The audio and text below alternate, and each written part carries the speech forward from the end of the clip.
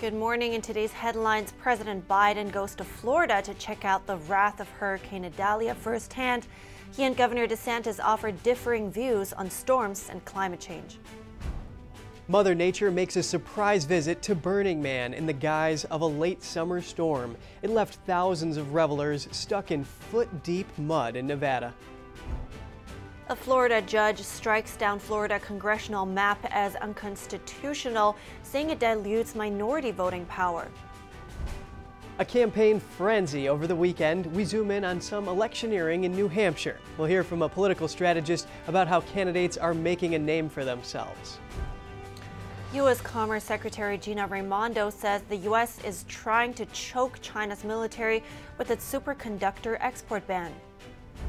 Maui is urging tourists to return to the island, but how to attract more travelers and what to pay attention to when going there.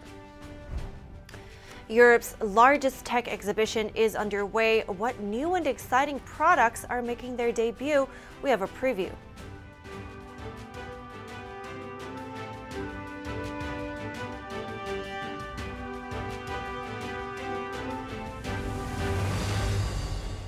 Good morning. Welcome to NTD. I'm Kevin Hogan. Good morning, everyone. I'm Evelyn Lee. Today is Monday, September 4th, and happy Labor Day, everybody. Yes, we want to acknowledge all of the hard work by everyone in the labor force. Yeah, well, I hear steel workers used to work 7 days a week for 12 hours. That's a lot of work, yeah. And then in the early 20th century, the U.S. enacted an 8-hour workday. Oh, yeah. Well, historians say that organizing within the labor movement is usually behind those kinds of labor laws. Lucky us.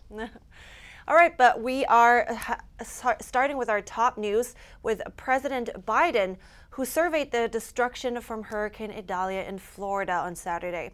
The president did not meet with Governor Ron DeSantis. NTD's Daniel Monahan has more on the visit. President Biden said he wasn't disappointed by the Republican governor's absence and said DeSantis had helped plan the trip. He also praised the Florida governor's disaster response during the visit, saying, "The governor was on top of it." A DeSantis spokesperson said on Friday the governor had no plans to meet Biden, explaining the security preparations needed to set up such a meeting would shut down ongoing recovery efforts. Biden took an aerial tour and received a briefing from local officials and first responders in Live Oak, a town hit hard by the storm.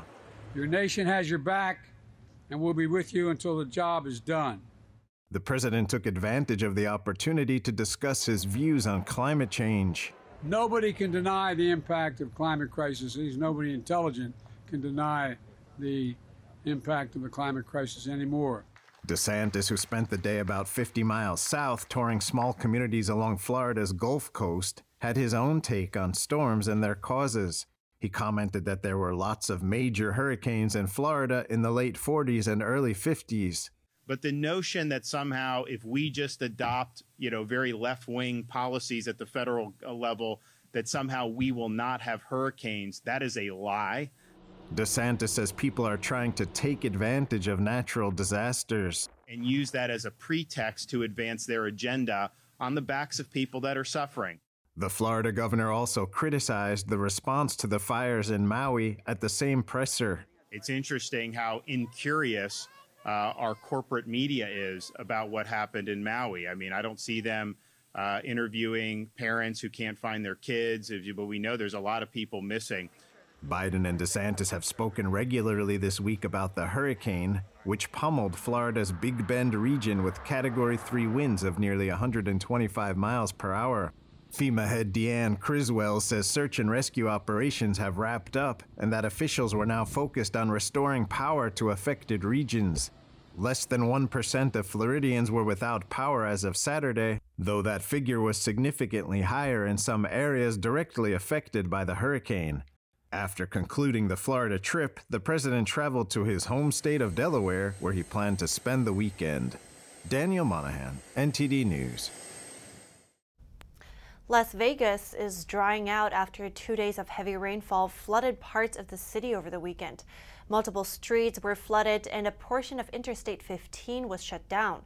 Local officials reported at least 3 inches of rain in 2 days. One person reportedly drowned as a result of the flooding, but the exact cause of death and the person's identity have yet to be confirmed. The local fire service reported at least 24 water rescues were conducted after more than 30 vehicles were stranded in water. The National Weather Service says conditions are set to dry out for the rest of the week. A flood watch remained in effect through this morning for parts of Nevada. Flooding at the Burning Man Festival has stranded tens of thousands in the Nevada desert after an unusual late summer storm. Partygoers were stuck in foot-deep mud with no working toilets at the week-long counterculture event. Organizers closed the festival to vehicles after one death was reported. Some Burning Man revelers say their spirits remain unbroken and that the overall atmosphere stayed festive despite the conditions. Those remaining say there's still plenty of food and drink to keep the party going. Every year, Burning Man brings tens of thousands of people to the Nevada desert to dance, make art, and enjoy being part of a temporary community of like-minded spirits. This year's event began August 27th and was scheduled to end today. U.S. Commerce Secretary Gina Raimondo says the U.S. is trying to choke China's military with its ban on American superconductors and will not let its most sophisticated microchips be sold to China. That's following talks with Chinese regime officials in Beijing and Shanghai last week. The U.S. is concerned about the communist regime's use of AI for military applications. The Department of Commerce announced new export controls last year on U.S. advanced semiconductors. NTD's Jeremy Sandberg has more on Raimondo's visit.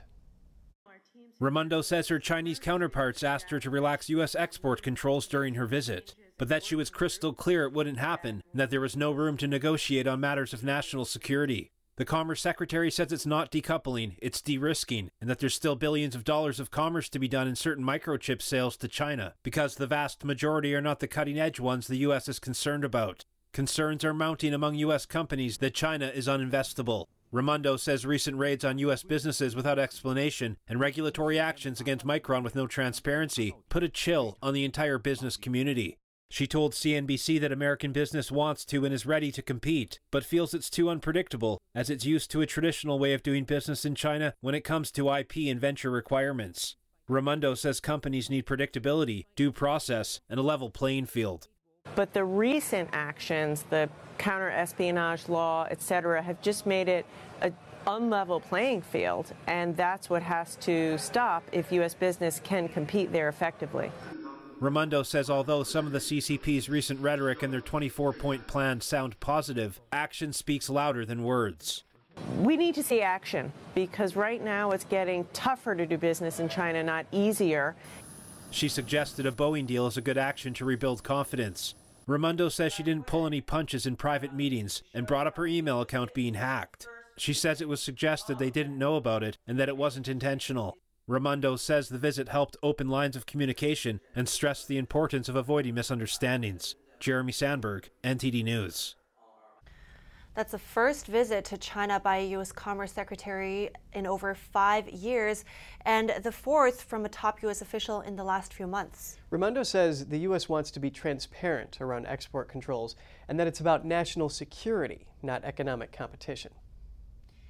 And with the group of 20 summit just days away, a highly anticipated meeting between President Biden and China's Xi Jinping might fizzle out. Biden said he was disappointed over reports that his Chinese counterpart won't show up for the meeting in India. Beijing confirmed that Chinese Premier Li Qiang will attend the summit in New Delhi this week, but didn't answer whether Xi Jinping will appear, following reports last week that he could skip the event. The last meeting between Biden and Xi was at the G20 summit in Indonesia last year. Biden's latest comment was made on Sunday after he told reporters he looked forward to visiting India and Vietnam.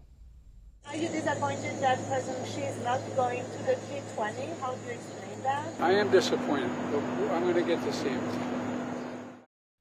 Ties between U.S. and China remain fraught despite Washington's visit this year in a bid to restart talks. Meanwhile, India and China remain locked in a standoff along the border.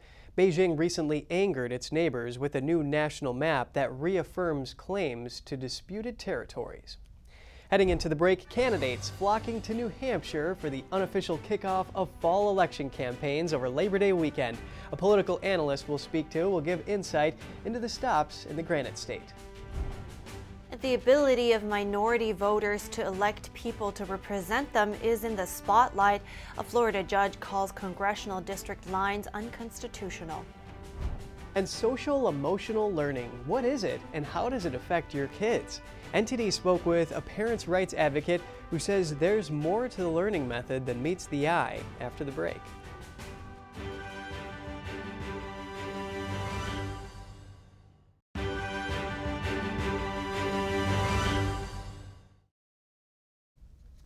Welcome back. 4 criminal indictments and a viral mugshot haven't stopped former President Trump from rising in recent polls. A survey from the Wall Street Journal last week found close to 60% of Republican voters would pick Trump in a primary election. Trump picked up 11 points since a similar poll by the Wall Street Journal in April. The GOP frontrunner almost doubled his lead over Florida Governor Ron DeSantis, establishing a 46-point difference. DeSantis dropped from 35% to 13%. Among GOP voters, over 60% felt the multiple indictments against Trump were politically motivated and without merit. Nearly 80% said Trump's efforts to dispute 2020 election results were legitimate. In a hypothetical rematch between Trump and President Biden, the two rivals came in neck and neck at 46%. 8% were undecided. And we're continuing our update on the candidates vying for the White House. Labor Day weekend is historically a big push for contenders, and this year at least 4 of them were in the Granite State. We're joined live by Lenny McAllister, Senior Fellow at the Commonwealth Foundation. Lenny, good morning to you and happy Labor Day. Good morning and happy Labor Day to you as well. Thank you. Labor Day weekend is said to be a kickoff point for campaigns. What can you tell us about Ramaswamy's stops in New Hampshire this weekend? Well, he's trying to continue the momentum. He'd like to see what he saw from the polls, from the debate, some of the polling and the movement he's seen in Iowa to continue to translate over to New Hampshire. He knows that he has to build a pathway to get enough votes behind him in those early states in order to stay on the campaign trail throughout the whole primary process. That's going to allow him to do several things. One, obviously, if he wants to win the nomination, he has to stay in the game until he can win multiple states at once. And number 2, if he wants to be anything in the next Republican administration, he has to keep his name relevant. The truth is, right now, you don't have to win the majority of any votes. You just have to win the plurality of many of these votes, whether it's in a poll or an actual vote starting in the beginning of 2024. That's how Donald Trump won. That's going to be Vivek's playbook as of right now. Yes, and Lenny, you talk about Ramaswamy holding any position in the next administration here. So New Hampshire voters say that they like Ramaswamy, but they see him as a number 2. What can you tell us about this? It's not just New Hampshire voters. There's a lot of voters that are saying he's young, he would be a great vice president. Remember, these polls are also saying that Donald Trump is coming in at 55 to 60% of Republican primary voters as of right now. So nobody wants to knock off not only Donald Trump with all the momentum that he's had from a cultural and support basis, but you have to remember he is a former president. It's very hard to see a guy in his 30s with no political experience that didn't even vote 3 elections ago being the president over somebody that already was president. Therefore, they're seeing Vivek as somebody that could be part of the GOP's future, but they don't see him superseding Trump at this time, which is why they're making that natural progression over to, man, wouldn't it be great if he were the number 2 on the ticket? You know it's not going to be Mike Pence again. You know, people were talking about Nikki Haley replacing Pence on the ticket in 2020. That didn't happen. So who would it be? Vivek's trying to make a case for himself there, even though he's in essence running 2 races. One, he's still running the race to become president in 2024, but now he's also running the race to say, hey, I'd like to be considered for the vice presidential slot on the ticket. I'd like to be considered for a cabinet post, etc.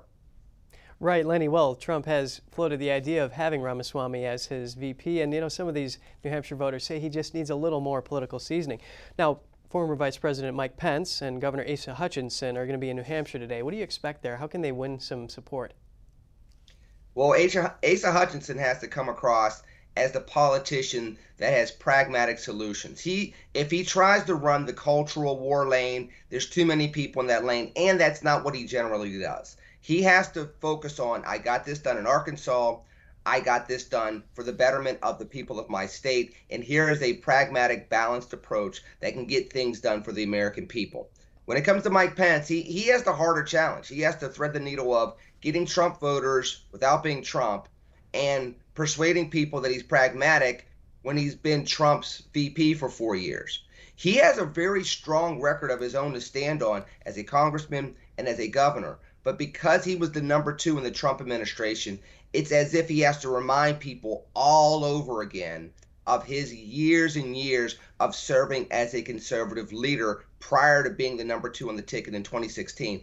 That's a harder path to go, especially after January 6th of 2021. It's very hard to please both sides of that dynamic. That's what he has to do. That's what he's trying to do in New Hampshire.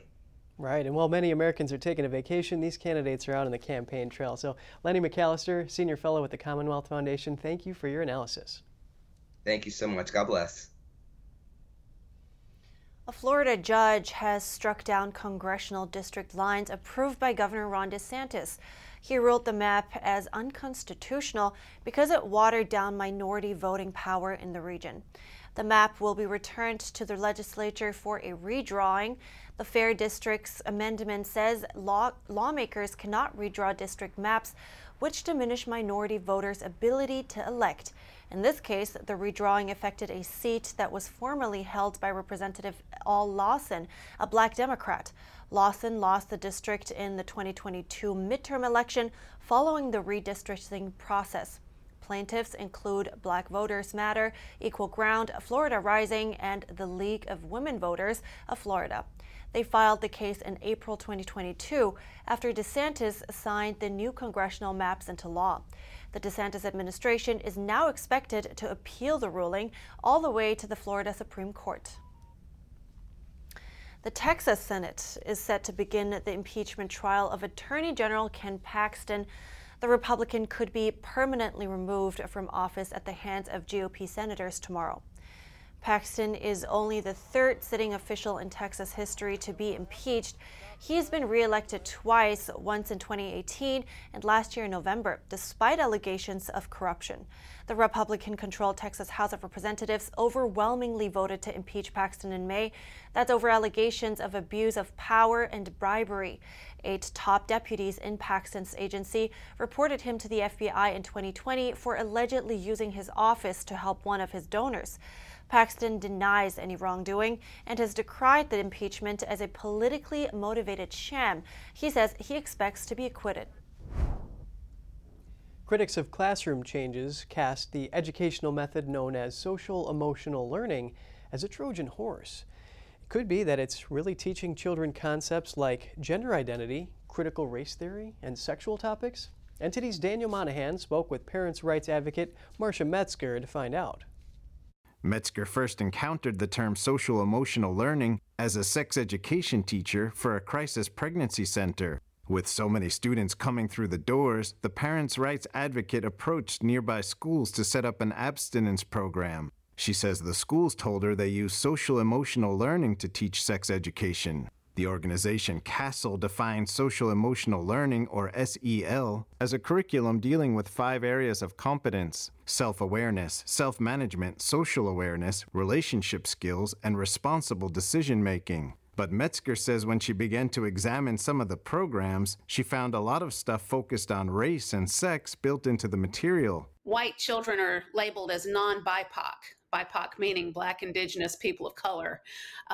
The oppressed and the oppressors. I found lessons on how to come out as gay. The one young man that taught the lessons on coming out, and he taught other sex education lessons, he looked like he was probably a non-binary person.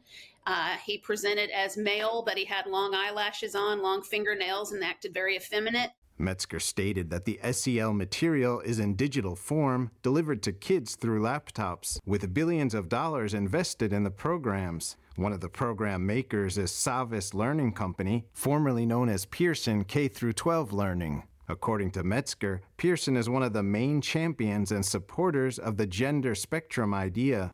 It's pretty much a plan on how the students themselves can keep the secret from their parents on if they wanted to change their gender at school. The parental rights advocate remarked that the digital nature of the SEL curriculum is also troubling. Such programs, in her experience, are highly vulnerable to downloads and updates without anyone knowing it, which she says prevents parental oversight. It circumvents laws. Like with sex education in Georgia, you're supposed to go through a very detailed process and even offer an opt-out to the parents if they don't want their child taught these lessons. Well, now a lot of these lessons are just integrated into their English language arts programs all the way through. And you never know when these lessons might change. And teachers say, well, we look at them first.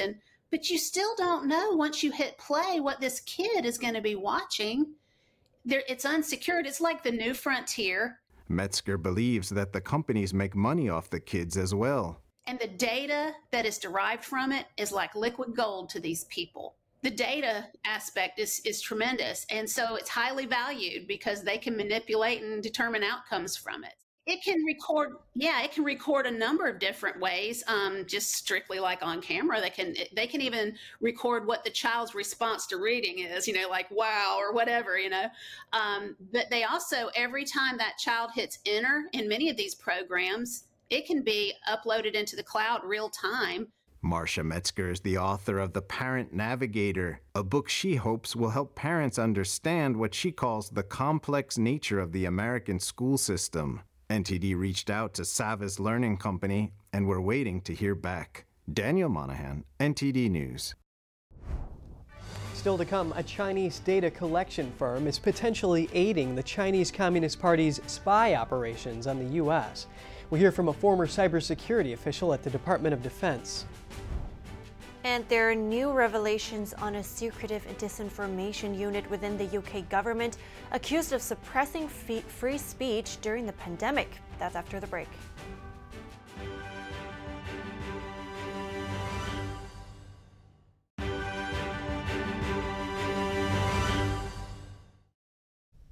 It's good to have you back with us. A Chinese data collection firm is potentially aiding the Chinese Communist Party's spy operations on the U.S. The company, called Log Inc., is state-controlled. Therefore, the Chinese regime could have access to its information, and that is logistics data of U.S. commercial and military shipments. This, while purported Chinese malware is threatening U.S. networks. I wanted to learn more about these risks, so I spoke with a former cybersecurity official at the Department of Defense. Joining me now is retired U.S. Army Colonel John Mills, who's also a senior fellow at the Center for Security Policy. John, thank you for your time today. Thank you, Kevin. Always an honor to be on your show with you. Can you tell us how the Chinese regime is using Log Inc. to track U.S. military movements? Yeah, I would say I'm very concerned about this. This is gives them a decisive vantage point because this essentially puts them inside the networks to watch and monitor worldwide shipping movements. And if you want to know what the U.S. military is up to, you watch two things. Don't spend time listening to sound bites and things like and press releases. Watch the shipping flows. That explains everything. This 15 years ago, this is what we were concerned about. If they could see the shipping flows of both maritime vessels, ground transport, or aircraft, they know what is truth and where we're really flowing supplies. So this gives them a decisive perch to really understand the next steps of U.S. military activities. So what can the CCP do with that information? Well, they'll know truth on where we're flowing arms, munitions, equipment, supplies. So they'll be able to decisively, essentially be ahead of us in their decision process and their counter moves. So they're going to see our moves before we've even completed them, and then they'll be able to react to them, disrupt those moves. They'll be able to skate to where the puck will be for their next moves to counter moves to our moves. So how can we counteract that? Well, we need to tighten up access to our networks because this probably, I don't know for sure, but this very likely interfaces with U.S. Transportation Command. So this is a network security issue. And just like we want Huawei out, we want DJI out, we want the spy cranes out of our ports, we should not allow anything that is carrying American U.S. government material to be any way associated with this software. Right, and there's also reports that the Biden administration is trying to hunt down a malicious computer code that they believe China has deep inside these networks here, and those control the comms, the water supply, and also the power control grids for U.S. bases at home and abroad. So what can you tell us about this? Well, I'm pretty sure they're referring to Volt Typhoon, which it was about April 1st came out. And then in July, there was a frenzy of the Biden administration, we're now hunting for all this. So I don't know if logging is a variation, an adjunct, or a new, we call them intrusion sets. So I don't know if logging is a new one or is related to Volt Typhoon. But again, it shows the absolute pervasive nature of Chinese spy operations, because now they can see, they're trying to see inside of all of our networks, our critical infrastructure. And this most recent one about shipping is I'm the most concerned about this one. Well, and John, this is really concerning because these same networks service American homes and businesses, so it could be a much broader threat than we're seeing. You know, how can the U.S. protect itself? How do you weed this out? Well, this is what we set up U.S. Cyber Command for. So they need to be working close with DHCISA because this is also a domestic issue. They need to be identifying and ejecting them out of these networks. And this is where the Biden team falls flat on their face every time, is they think if they're poking us in cyber, we can only respond in cyber. Absolutely not. If you want the Chinese to stop this malicious activity and malign activity, you have to hit them where it hurts in the financial area. President Trump and Dr. Peter Navarro knew how to use that tool. The Biden team just seems incapable of using that. If they hit us in cyber, we hit them back financially where it hurts. It seems that we need to fight fire with water and not fight fire with fire. Retired U.S. Army Colonel John Mills, thank you for your time. Thank you, Kevin. Always an honor to be on your show.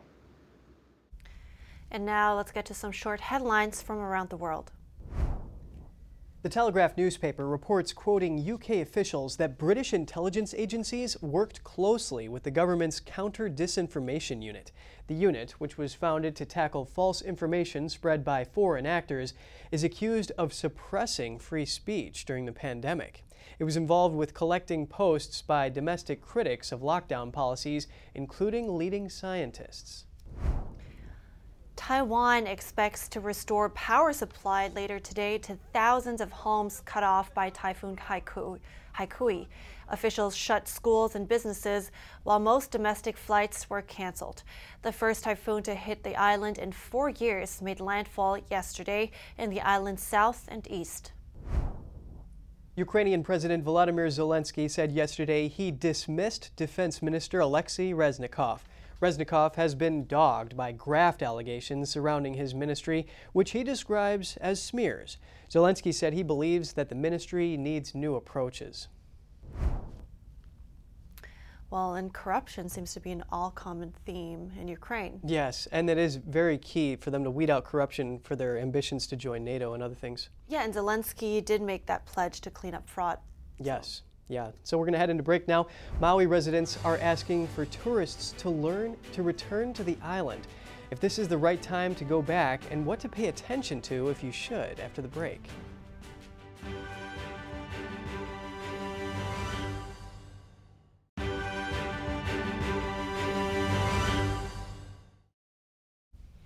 Good to have you back. We're going to Pennsylvania, where the search for an escaped convict is ongoing.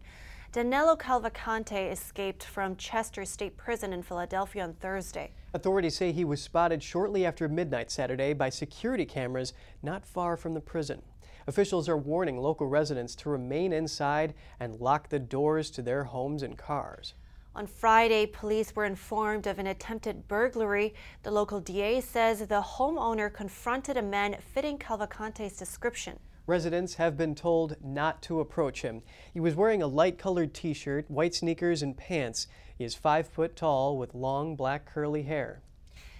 It is unknown how the convicted murderer managed to escape. He was sentenced to life in prison last month for killing his ex-girlfriend in front of her children. Police are using drones, helicopters, and dogs to locate the convict, focusing on railways, waterways, and routes out of the area. A new law in Texas requires drunk drivers to pay child support if convicted of killing a parent or guardian. The law says anyone convicted of intoxication manslaughter will pay restitution. The offender must pay until the child is 18 or until they graduate from high school, whichever comes later. If someone can't make restitution because they're in jail, they must start paying within 1 year of their release. Hawaii's governor and locals are urging tourists to return to Maui. The island is highly dependent on tourism, and just in the beginning of this month, Maui's largest commercial laundry facility announced layoffs. So how can the island attract tourists again, and what do they need to communicate to travelers? I spoke to a marketing strategist for some answers. Joining me now is Sheila Steinmark. She is a marketing strategist and the CEO of Mock XP. Good morning, Sheila. First, it hasn't been long talking about the Maui tourism. It hasn't been long, since the fire. People are still stuck without housing. They don't know when to start rebuilding again. And the governor now is urging tourists to return to Maui. So do you think this is the right time to start Market Maui again? I think it is. It'll take a while for people to actually get there to make the trips and get everything booked and all of that. You don't go on a Maui vacation at the drop of a hat. But if we don't get the message out that it's time to return to Maui, then it will devastate Maui in a completely different way than the fire. Now, how long between getting the message out and until the people there can see tourists trickling in again? I think it needs to be as soon as possible, a good couple of weeks to a month, because at this point, with the amount of people in Maui who rely on tourism, not only is it affecting all of them, but every other business that receives its income from it. So we have people who are greatly impacted by the fires themselves, but the tourism and the breakdown of that industry will devastate their economy. Now, like you say, they're heavily reliant on tourism. So how do they best attract travelers again, and maybe even with the urgency that they need the travelers to come back soon? How to best do that? They need to change the optics. Right now, everybody is seeing the devastation of the fire, and it is such a small area of Maui compared to the size of Maui. I mean, it is painful to look at the photos, but people need to understand that that's just a small piece of Maui, and there is such a beautiful area that is still vibrant and ready to engage them. And without people coming, it will devastate the entire island. I think that's a very important point here. Now, at the same time, how can businesses make sure that the tourists that they end up attracting stay sensitive towards the locals that were affected? And so what needs to be communicated there? Any do's and don'ts, maybe? Absolutely. Be respectful. Understand that people are mourning. They're mourning loss of life, of property, of the life that they're used to having. And in their rebuilding, they're ultra sensitive, which means show love, show affection, show authenticity, and don't drain. Be patient. Understand that some of the systems aren't at the same level they used to be. If you're going to post, be sensitive. If you're going to use social media, show the beauty that is still Maui and the wonderful people there, and remind people what they're going through. Yeah, thank you. I was going to ask about social media etiquette there too, so thank you for touching on that. I really appreciate your time today, Sheila Steinmark. Thank you. Thank you. It is an important discussion, Evelyn, and while the devastation wreaked havoc on so many lives, it's important to note that she said that there's not that much area that's affected by it. Right, I had the same takeaway, so thank you for pointing that out again. Yeah, and it's critical that they get that message out because 21% of Hawaii's economy is from tourism, the largest industry. Exactly, exactly. At the same time, of course, I understand the difficulty between balancing the devastation that really happened, because you want to pay attention to that as well, but at the same time, pivoting away and showing the beauty of it again. Right, and Hawaii's tourism officials said if you want to help, keep your trip. Exactly. Well, we're heading to Ohio now, where a national forest is at the center of a vigorous debate. The U.S. Forest Service proposed renaming Wayne National Forest after Ohio's state tree, the buckeye. The proposal comes amid a sweeping review of what the Biden administration calls derogatory place names.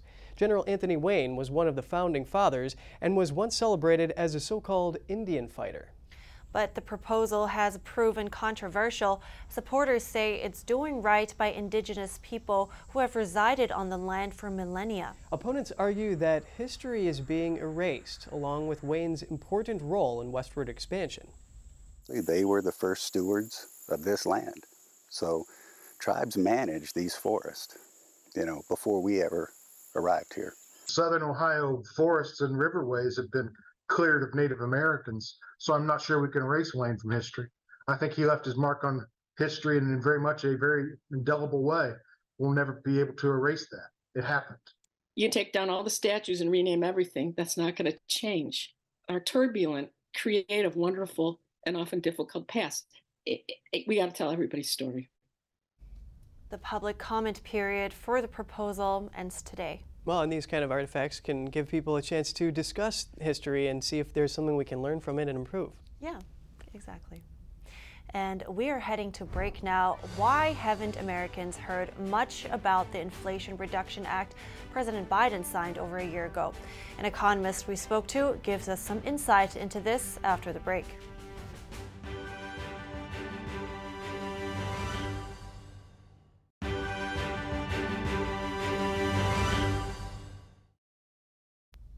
Welcome back. Let's take a look at some business headlines. The threat of strike looming in the video game industry. SAG-AFTRA is seeking approval from union members to go on strike should talks fail with major employers later this month. The union is blaming artificial intelligence for taking workers' jobs. Strike action in the U.S. auto industry is looking more likely. The United Auto Workers Union and the Big Three Detroit automakers have less than 2 weeks to negotiate a new contract. Union leaders have threatened a work stoppage if demands for higher pay and improved benefits are not met. Combined strike action could deal a devastating blow to the automakers, as well as the wider U.S. economy. How has the remote working work trend, common since COVID began, impacting housing? A recent report found affordability is the chief concern of buyers and renters. More remote workers are more willing to buy or rent farther away from city centers in order to save money. Many Americans are concerned about the economy, particularly inflation, and now 7 out of 10 respondents to a recent poll say they've heard little to nothing about the Inflation Reduction Act, or IRA, that President Biden signed a little over a year ago. We hear from an economist on how Bidenomics is playing out. Joining me now is Thomas Hogan, Senior Research Faculty at the American Institute for Economic Research. Thank you so much for your time today, Thomas. Why is it that so few Americans have felt any of the effects, based on this poll, of the Inflation Reduction Act? Thanks. I'm glad to be on. And yeah, you're right. The Inflation Reduction Act has really not benefited Americans very much, especially in terms of reducing inflation. It seems like, inflation really has nothing to do with this act. Biden has been trying to claim that his policies brought down inflation. But of course, he previously didn't want to take any of the blame for inflation. He had blamed inflation on Putin's price hike a few years ago, saying that it was caused by, Russia's war with Ukraine or supply chains. But the truth is, inflation was mostly caused by bad monetary policy by the U.S. Federal Reserve. When we see prices rising across the economy and persistent inflation like we've had, that's probably a problem of monetary policy. It really doesn't have anything to do with the Biden administration or the Biden administration's policies. And so the Inflation Reduction Act really didn't play any role at all in bringing down inflation. So the whole Bidenomics idea, if we can even call it that, I mean, Bidenomics is just sort of a name made up by the administration. And the idea kind of is that they're going to spend a bunch of money, the government is going to spend money in ways that will make the economy more productive. And if the economy is more productive, then it brings prices down. There are a couple of problems with that idea. One is that if that were to happen, the price reductions would happen slowly over decades. And so that's not really what we think about in terms of inflation. Inflation is prices in the short term going up and going up over and over again, not just one time like would happen if you had a productivity change. But the other problem is that, government spending doesn't really improve productivity very much. Most studies find that for every dollar spent by the federal government, total economic spending only goes up by 60 to 80 cents. And so really the government spending is not good at making the economy more efficient or more effective. It just basically takes money away from some people, taxpayers, or investors in terms of issuing bonds, and then it spends it on things that the government wants, whatever pet projects the politicians like that day. And so there's no reason that it would really make the economy more productive. Okay, so Thomas, Biden is touting a strong job performance as well as lowered inflation because of his investments.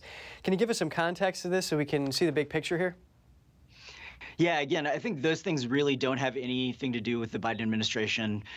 Most of the economy that we're seeing right now in terms of inflation that was high and then coming down, and job growth that has stayed persistently very strong, I think that's all mostly due to monetary policy. I mean, the strong job growth definitely predates the Inflation Reduction Act.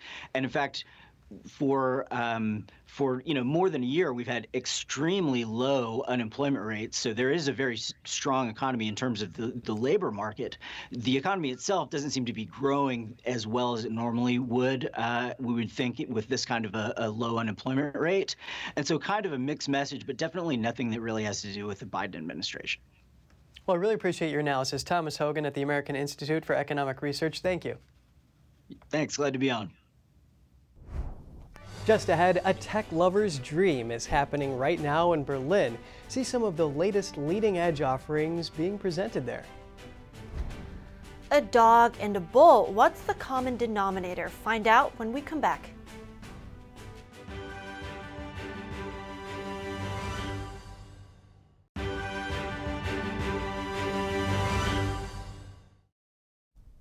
Welcome back. A tech show in Germany with all the new electronics and home appliances is drawing huge crowds. Here's a peek at some highlights from this year's show. Technology is playing an ever-increasing role in our lives. Consumers always search for the newest developments and innovations. Europe's largest tech show, the IFA in Berlin, has thousands of such items on display. The show's website says almost 200,000 visitors will come check out the new gadgets this year.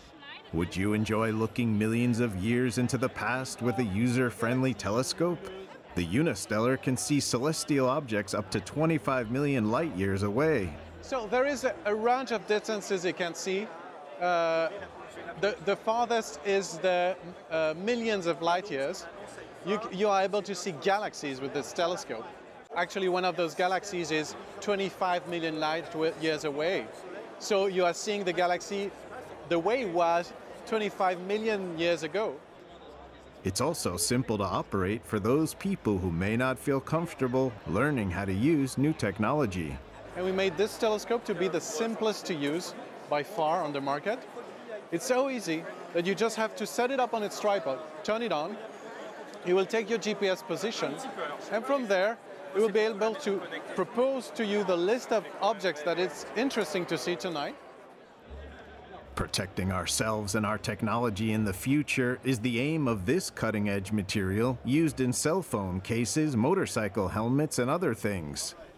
D3O is soft and flexible in its resting state, but upon impact, the molecular structure of the material locks and stiffens the material, to absorb the shock of a fall or a knock or a drop, thus protecting your device or yourself if you're coming off your motorcycle at 100 miles an hour.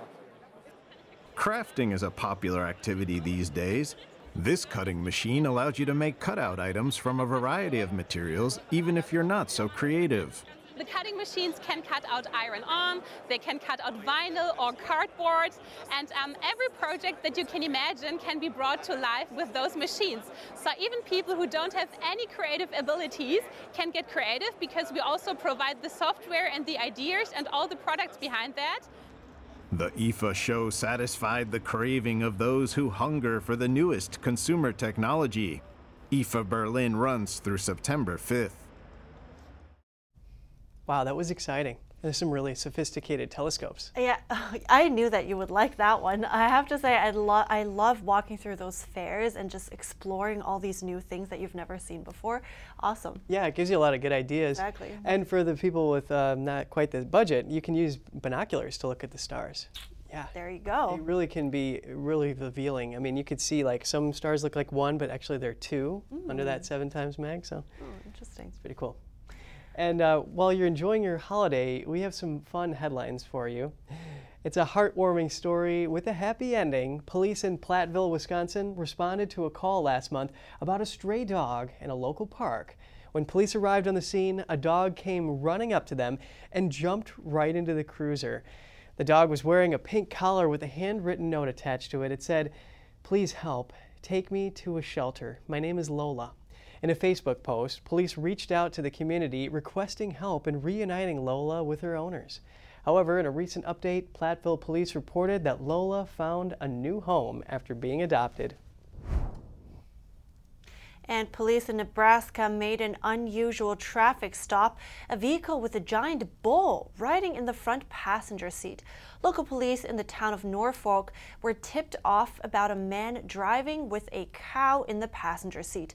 Police officers told local news media outlets they initially expected to see a small calf inside the vehicle.